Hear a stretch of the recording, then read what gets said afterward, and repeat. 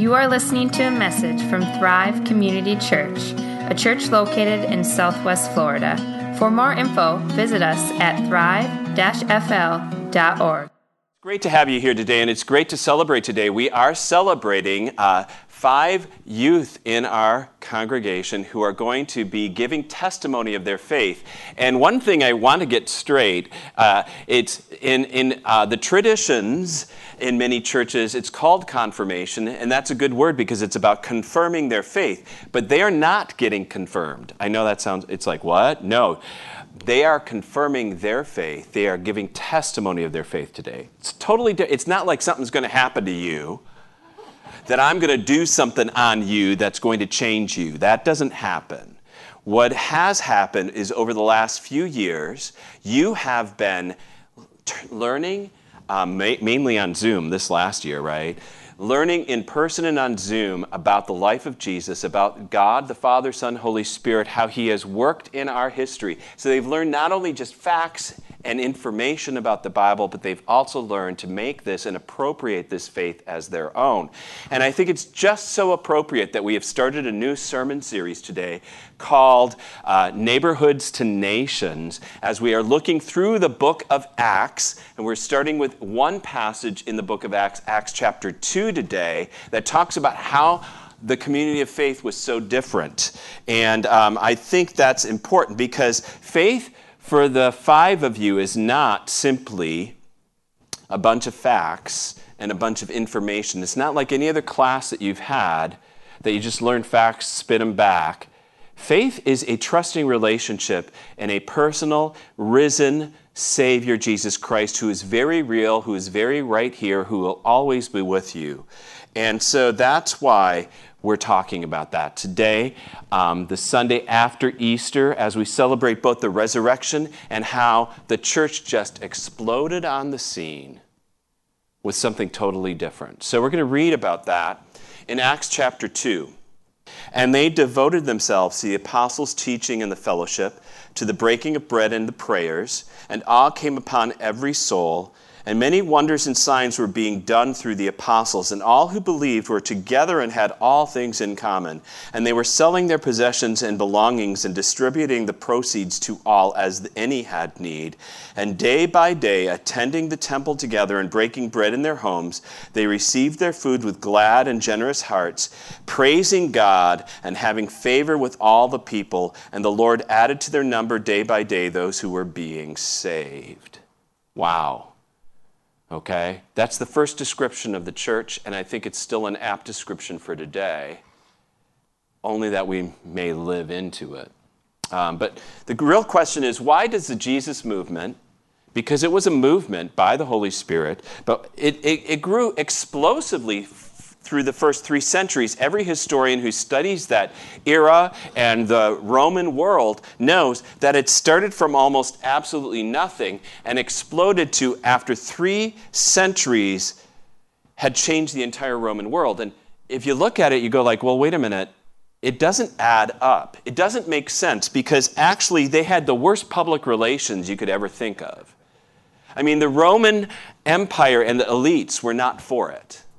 So they had nobody in power within society, and the Jewish religious leaders were against it at the time too. Nobody that had any authority or power or anything thought anything of this movement.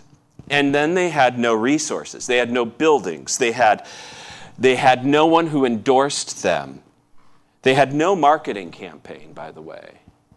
And no socio-political power, no media to put out, no little catchphrases, nothing. The only catchphrase they had was Jesus is Lord, if you want to have a catchphrase. Fascinating, isn't it? So how did it happen? And boy, we'll quote later on somebody, Lucian of Samosata, they were fully misunderstood. So how in the world does this happen? And we're going to learn today the difference. Okay, how they were different and why they were different. And I'm looking at the 5 of you specifically, Piper and Paxton, and Reagan and Emma,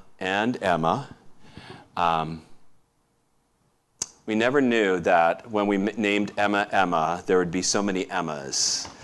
My mom thought, oh, don't name her that. It was my mother's middle name, my grandmother's first name, and my mom didn't like it. Until we named our daughter Emma, then she loved it. And there's a lot of Emmas, right? We didn't think so. But anyways, what's great about this is I want to see the difference that Jesus has made for you, lived out by you, and that becomes the why for everything that you do from now on. We're going to be talking about that a little. So, first of all, how they were different. Okay, I don't know if you recognize that, but this passage really shows how the first Christians, this movement, was different than anything else that the world had ever seen. And it comes down actually to one Greek word, of course. I always bring up some Greek word or something, right? It comes up with one Greek word. How they were different is proskarateo, okay? Which is the word for devoted. And you're probably singing that song from anybody? Grease? No? Totally Devoted to You, isn't that one of the songs? I've never even seen the whole movie. But anyways, the idea of devotion, but what this word actually means is it says they devoted themselves to the apostles' teaching, to the fellowship, to the breaking of bread, and to prayer, right? And it means to continually, habitually attend to something, to focus on something, to be mindful, to keep learning, to pursue constantly. That's what devoted means. When you're devoted to something, it doesn't mean that you just spend a little time on it or that you just give a couple bucks to it. What it really means is you give your whole life over to it. Really. You give yourselves over to it. The Acts group gave themselves over to what? Really? To each other. To each other for the sake of God's glory. The New International Reader's Version of the Bible says it this way: they shared their lives together. We're in such an individualistic culture that we don't get this. And people are actually devoted to themselves. Me, myself, and I, the unholy trinity, we devote our time and our energy to what's going to work for me, and we think that's the way to live. And our society is basically based on that. And even Christianity gets turned around and inside out so that really, I'm coming and seeing if I get something out. I'm devoted to growing my faith. I'm devoted to this. I'm devoted to that. But it's basically what's in it for me, even on a spiritual basis. And But the early church was not at all like that. I know that sounds odd, but they devoted themselves to each other. They shared their lives with each other. Whoever had a need, they gave of themselves. They didn't think of themselves first. They thought of the others. This was so different than the Roman world. And sadly, I think it's still different today. For instance, Gordon Fee, a New Testament scholar, and he writes this: Christian ethics is not primarily an individualistic one-on-one with God brand of personal holiness. Rather, it has to do with living the life of the Spirit in Christian community and in the world. So the five of you are making a public testimony of your faith today. You've already recorded a video to share a bit about that later on in this service. But what you're also doing is not saying, okay, I'm done now. I've got my thing here called faith, and I'm going to hold on to it, and I live this out in my life on my own, in my own way. But you are basically saying, I'm devoting myself the rest of my life to serve others and glorify God in whatever way that is. And that's why Christianity was so different. And the difference comes out, by the way, in how Christians were perceived by the people outside of the faith. I love this illustration. I mentioned it a little before. This man named Lucian of Samosata. He lived about 100 in the mid-hundreds, so about 100 years after Christianity had really kind of started and it was growing. And he was a total critic and skeptic of it and a cynic and very sarcastic. But this is how he says it. He says, the poor fools. Now, isn't that a great way to start out, what you think of Christianity? They have persuaded themselves above all that they are immortal and will live forever, from which it follows that they despise death, and many of them willingly undergo imprisonment. Moreover, their first lawgiver, you know who that is, Jesus, taught them that they are all brothers of one another. He thought that was ridiculous. When once they have sinned by denying the Greek gods, that is, they have renounced all the other forms of religion, and by worshiping that crucified sophist, wise guy gets, crucified, doesn't show him to be smart, right? Himself, and living according to his laws. So they despise all things equally. That is, they look at everything they have and say, hey, have it, sure, no problem, let's share. And they regard them as common property, accepting such teaching without any sort of clear proof. Accordingly, if any quack or trickster who can impress his advantage comes among them, he can acquire great wealth in a very short time by imposing on simple-minded people. They were willing to give to anyone, and if they thought that person had it needed, it was okay. They were fine in even like somebody pulling the wool over their eyes for a little bit, and they were still willing to give and to serve. Isn't that amazing? What a great description in a backhanded way. So I'm hoping you'll look that way as well. Foolish, maybe, to this world. Okay? Now, my daughter Emma, you're here today. You didn't need to do this the last couple of years. In fact, you've been I've just been amazed at the faith that I have seen in you personally. In fact, the 7th and 8th grade, she was at St. Michael's and received all this instruction through that then. And so when we started confirmation instruction, just this teaching, she said, oh, sure, I'll do that too, because you wanted to keep growing in your faith, which was fantastic to see and to encourage the rest of the class as well. You could have said, hey, I've done it already, I'm done. But I love seeing the fact that you're willing to devote yourselves and to that faith, not just once, but the rest of your life. And I know this fall you're going to be going to Florida State University. I have to say, go Seminoles. Is that what I know, we were Gators for 10 years in Gainesville. Go Seminoles, okay.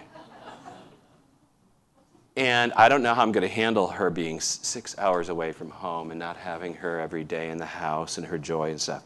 But the point is, I know it's not an individual thing. You're not there alone. There are other Christians on that campus that you can gather together in Christian fellowship, grow stronger in your faith, be a part of them, and that you can glorify God at Florida State University and serve others there and grow in knowledge and faith. It's going to be great. And the rest of you, you'll be following in her footsteps in one sense. In just a couple years from now, Piper, Paxton, Reagan, and Emma, you'll be after high school, you'll get out into the, quote, real world, whatever that is, right?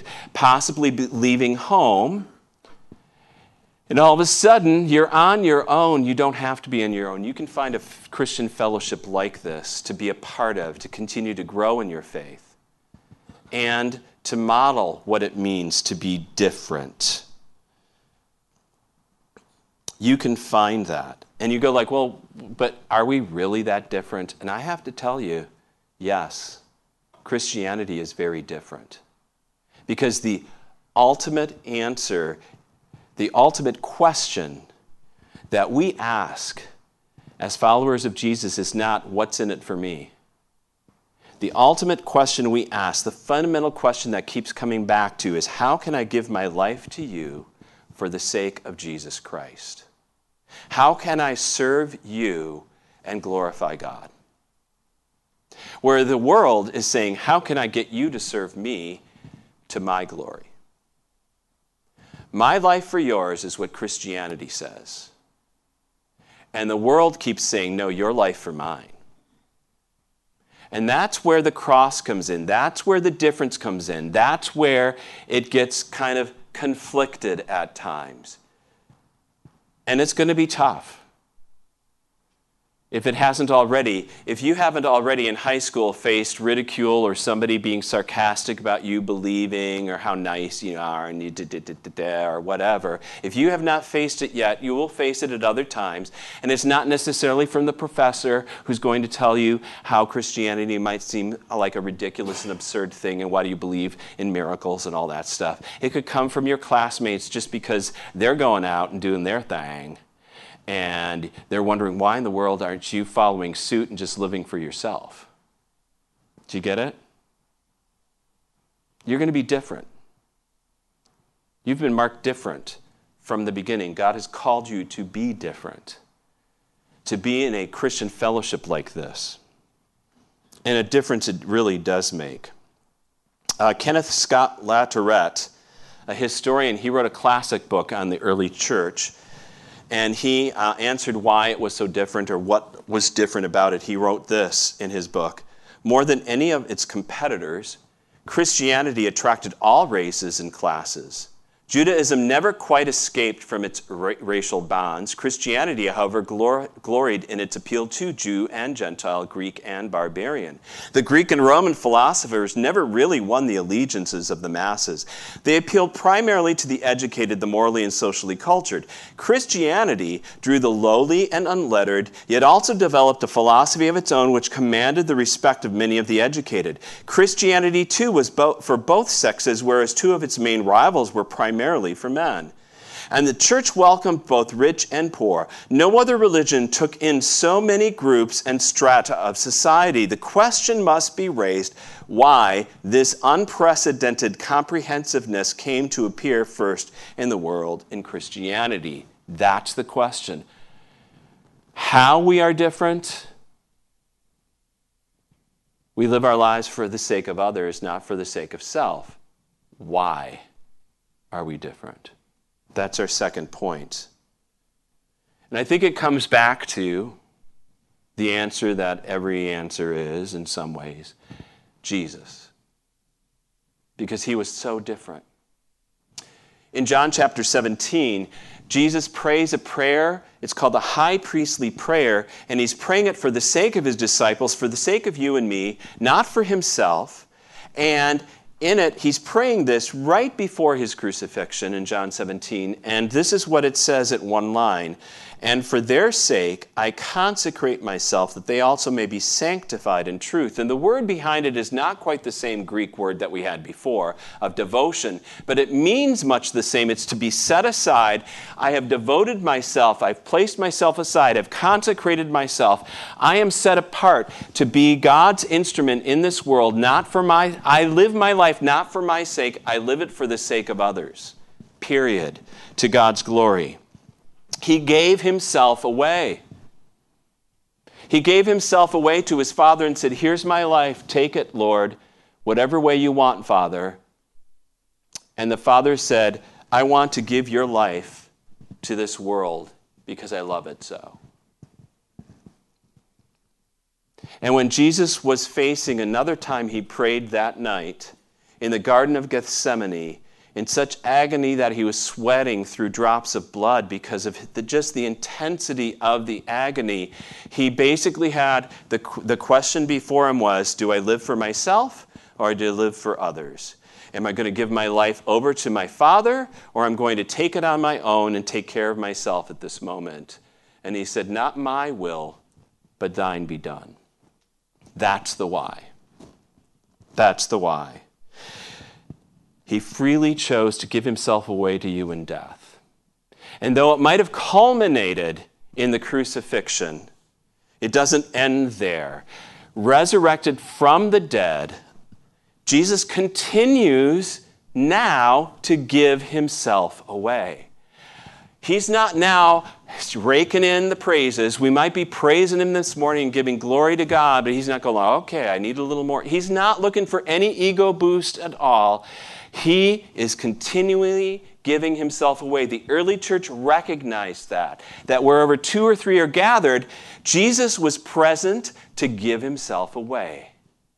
Whenever you open up the scriptures, and I'm hoping that you will continue to read God's word for you, you open it up, be expectant that Jesus is there giving himself to you.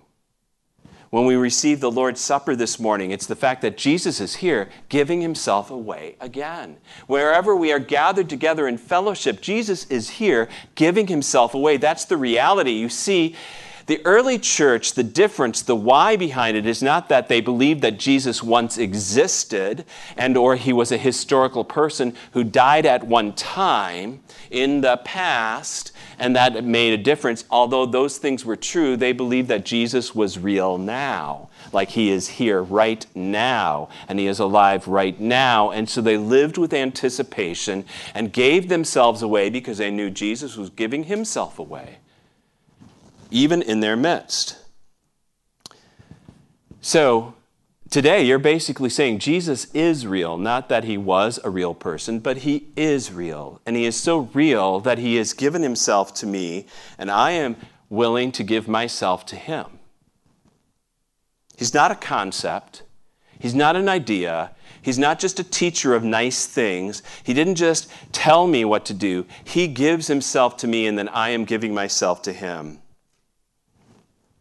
The early church didn't reminisce and go like, wasn't it nice when Jesus was around? The early church was celebrating that Jesus, it was present right in their fellowship. The Holy Spirit was bringing the realities of him right there. He was not dead. He was alive and living and working through them.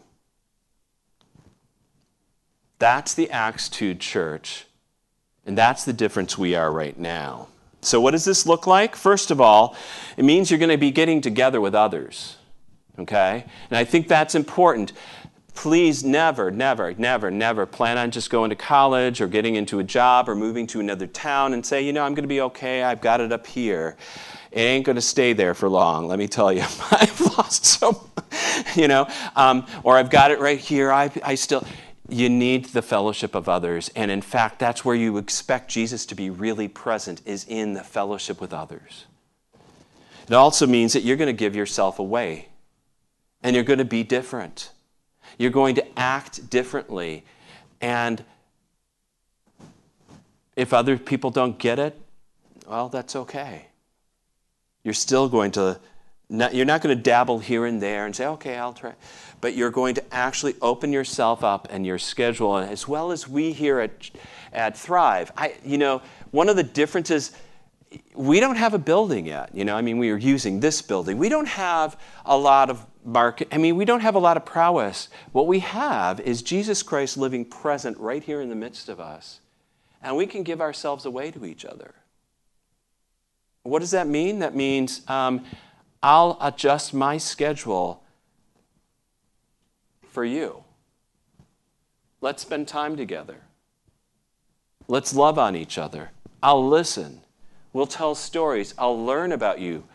It's not just about being friendly on Sunday morning for 10 minutes before service and 10 minutes after. We share our lives together. So what does this look like? It means we're going to be diverse. There'll be people who are very different here, age-wise. There's going to be different political perspectives, different cultural values, different distinctions. We don't have to agree on any of those topics at all, because the unity we find is in Jesus Christ. We're also going to be outwardly focused and not just focused on, okay, how am I getting, what is this going to do for me? But how can I serve God? How can I glorify God by serving others? That's the outward focus that we're going to continue to do. So that does mean we're going to be family, and I can't wait to get back to some of the things that we were doing pre-pandemic, right? From home huddles and gathering in people's homes to having fellowship together, just hanging out, being God's people, celebrating His goodness.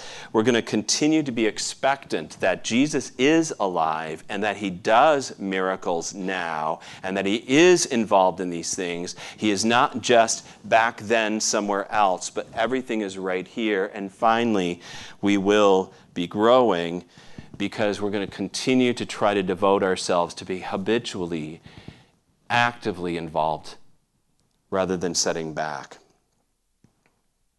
And I guess this all comes down to the one question that's really the question for today. Is Jesus real to you? And that's what we're asking, what we've been asking over the last couple of years in the instruction that I've done with these 5 teens. Is Jesus real? Why is he real? What difference does he make? And they're responding this morning that he is.